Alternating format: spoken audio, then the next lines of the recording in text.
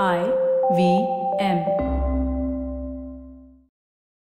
Hi, You're listening to IVM. daily.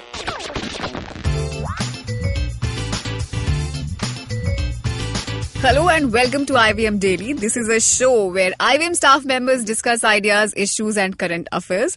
And if you keep an eye on local issues, you must be aware of the fact that the Food and Drug Administration in Maharashtra has identified at least 5 to 6 places where milk is adulterated or diluted with water. And I'm not going to talk about it alone. I have with me Priyanka in the Hi. studio and she's waiting for me to let her speak or say hi. Hi, Swati. Hi, Priyanka. You Are look you tired. a milk lover? I'm not. Actually, I'm not. But I'm still worried about this. Of course. Yes, We because the problem is huge, and Right. at so many places in Mumbai, you see in Andheri, in Juhu Gali, Dahisar, Malwani, and this area is in Malad. So many places, and these places are around you and close to you, and you see one of the that. checkpoints I think that you missed, Khardanda, is actually Khardanda, near our studio also. Yes, so yeah. it's scary that such things are happening around us, and you don't know, but you're consuming milk because you drink tea. Even if you don't drink milk, you Right. drink tea or milk-made products. So it's scary to think about it. Yeah, and I think this drive has been going on for since April 2017 now. Yeah. So there have been checks at random places, and the FDA officers have been following the suppliers. Okay, so now in just 1 month, a quantity of 4.62 lakh liters was sort of checked on, and at least 2,000 liters of the milk was sent back to the dairies. Now, since I think April 2017, they've fined the suppliers, like the total amount has come up to 70,000 rupees. And there are all these numbers that I can see. So Mumbai, Yes, yeah. The raids in Mumbai had sent 207 random samples yes. for checking.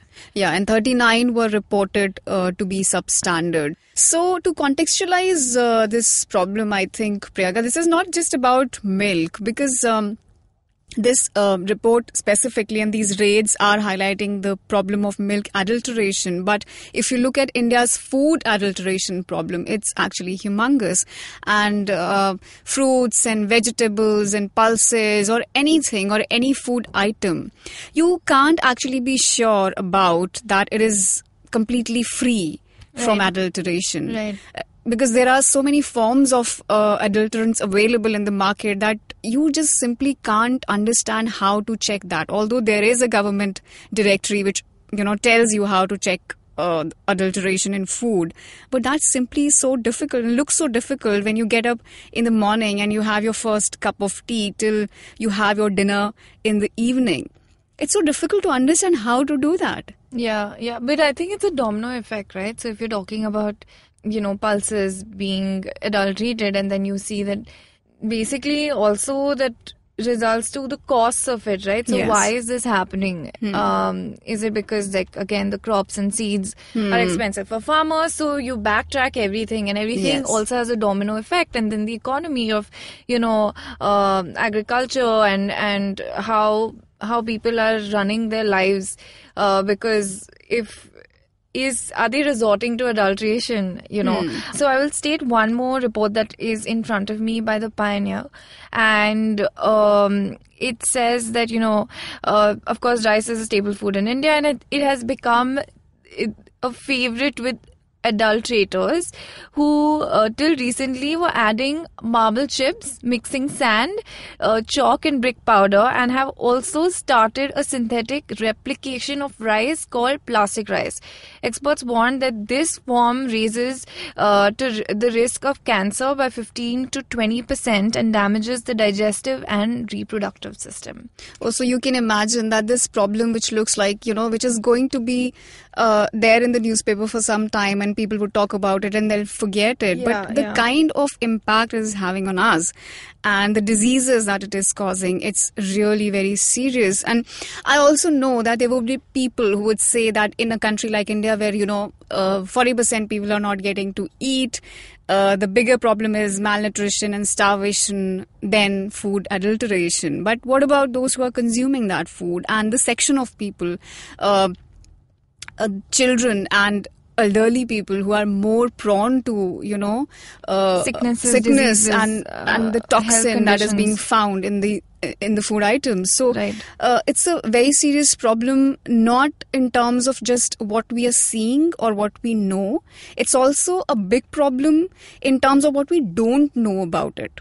And there are, I think, the awareness part of it, the awareness about adulteration is really a very grey matter here, because we are not aware in a concrete manner to fight it out, to point it out, and to save ourselves from it. So awareness is another aspect of it which we really need to take care of. So people typically become intrigued about a particular issue, especially something like this, once there is an issue and not otherwise, right? Yeah. So if it's not being reported, it doesn't mean it's not happening. Yes.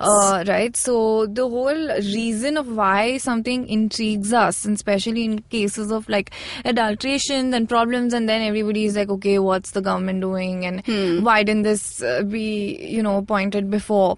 Yeah. So I think it's also a matter of how aware we are about what we consume, and not just follow fads and trends of eating organic and healthy, right? And being like, oh, I need to look at what's written at the packaging of what I'm consuming.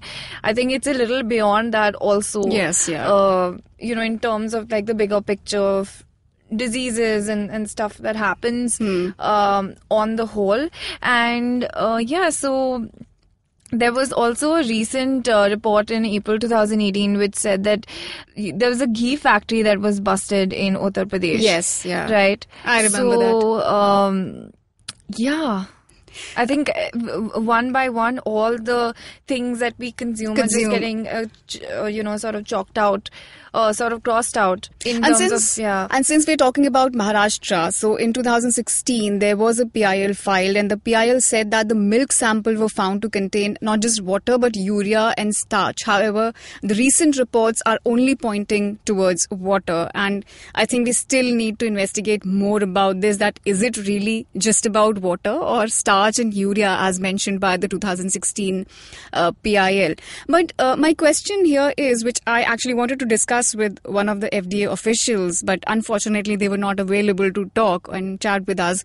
I wanted to ask that these kind of raids, do they have a significance, or do they act as a deterrent, to stop such activities in such a big country? Do you think that these kind of raids actually have an impact? But that also depends on how regular, was there like a regular means of patrolling, not just in terms of raids, because it sort of says that, okay, we want to shut something down.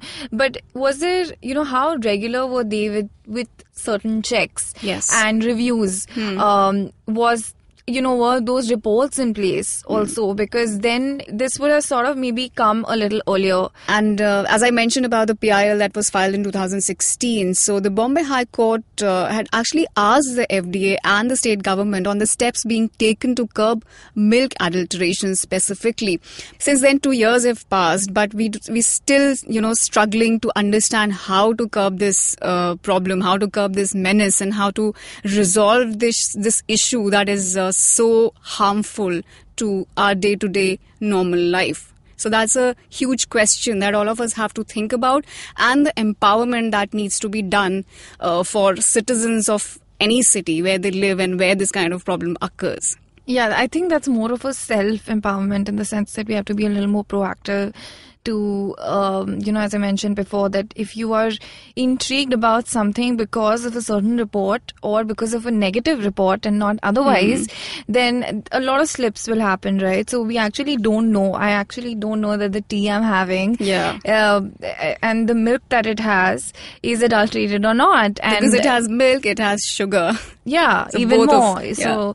So there should be some sort of citizen activism which comes naturally and not consumer rights awareness. Yeah, we need to question things a little more and not just when things dip down. Definitely. So on that note, Priyanka and Swati will take your leave on IVM Daily, but we'll be back. You can be in touch with us on all the social media platforms, Facebook, Twitter, Instagram, and our individual handles also. Priyanka? It's Priyanka1091 on Twitter. And I'm on Twitter as Swati Bakshi02. Until we meet next, bye-bye. Bye.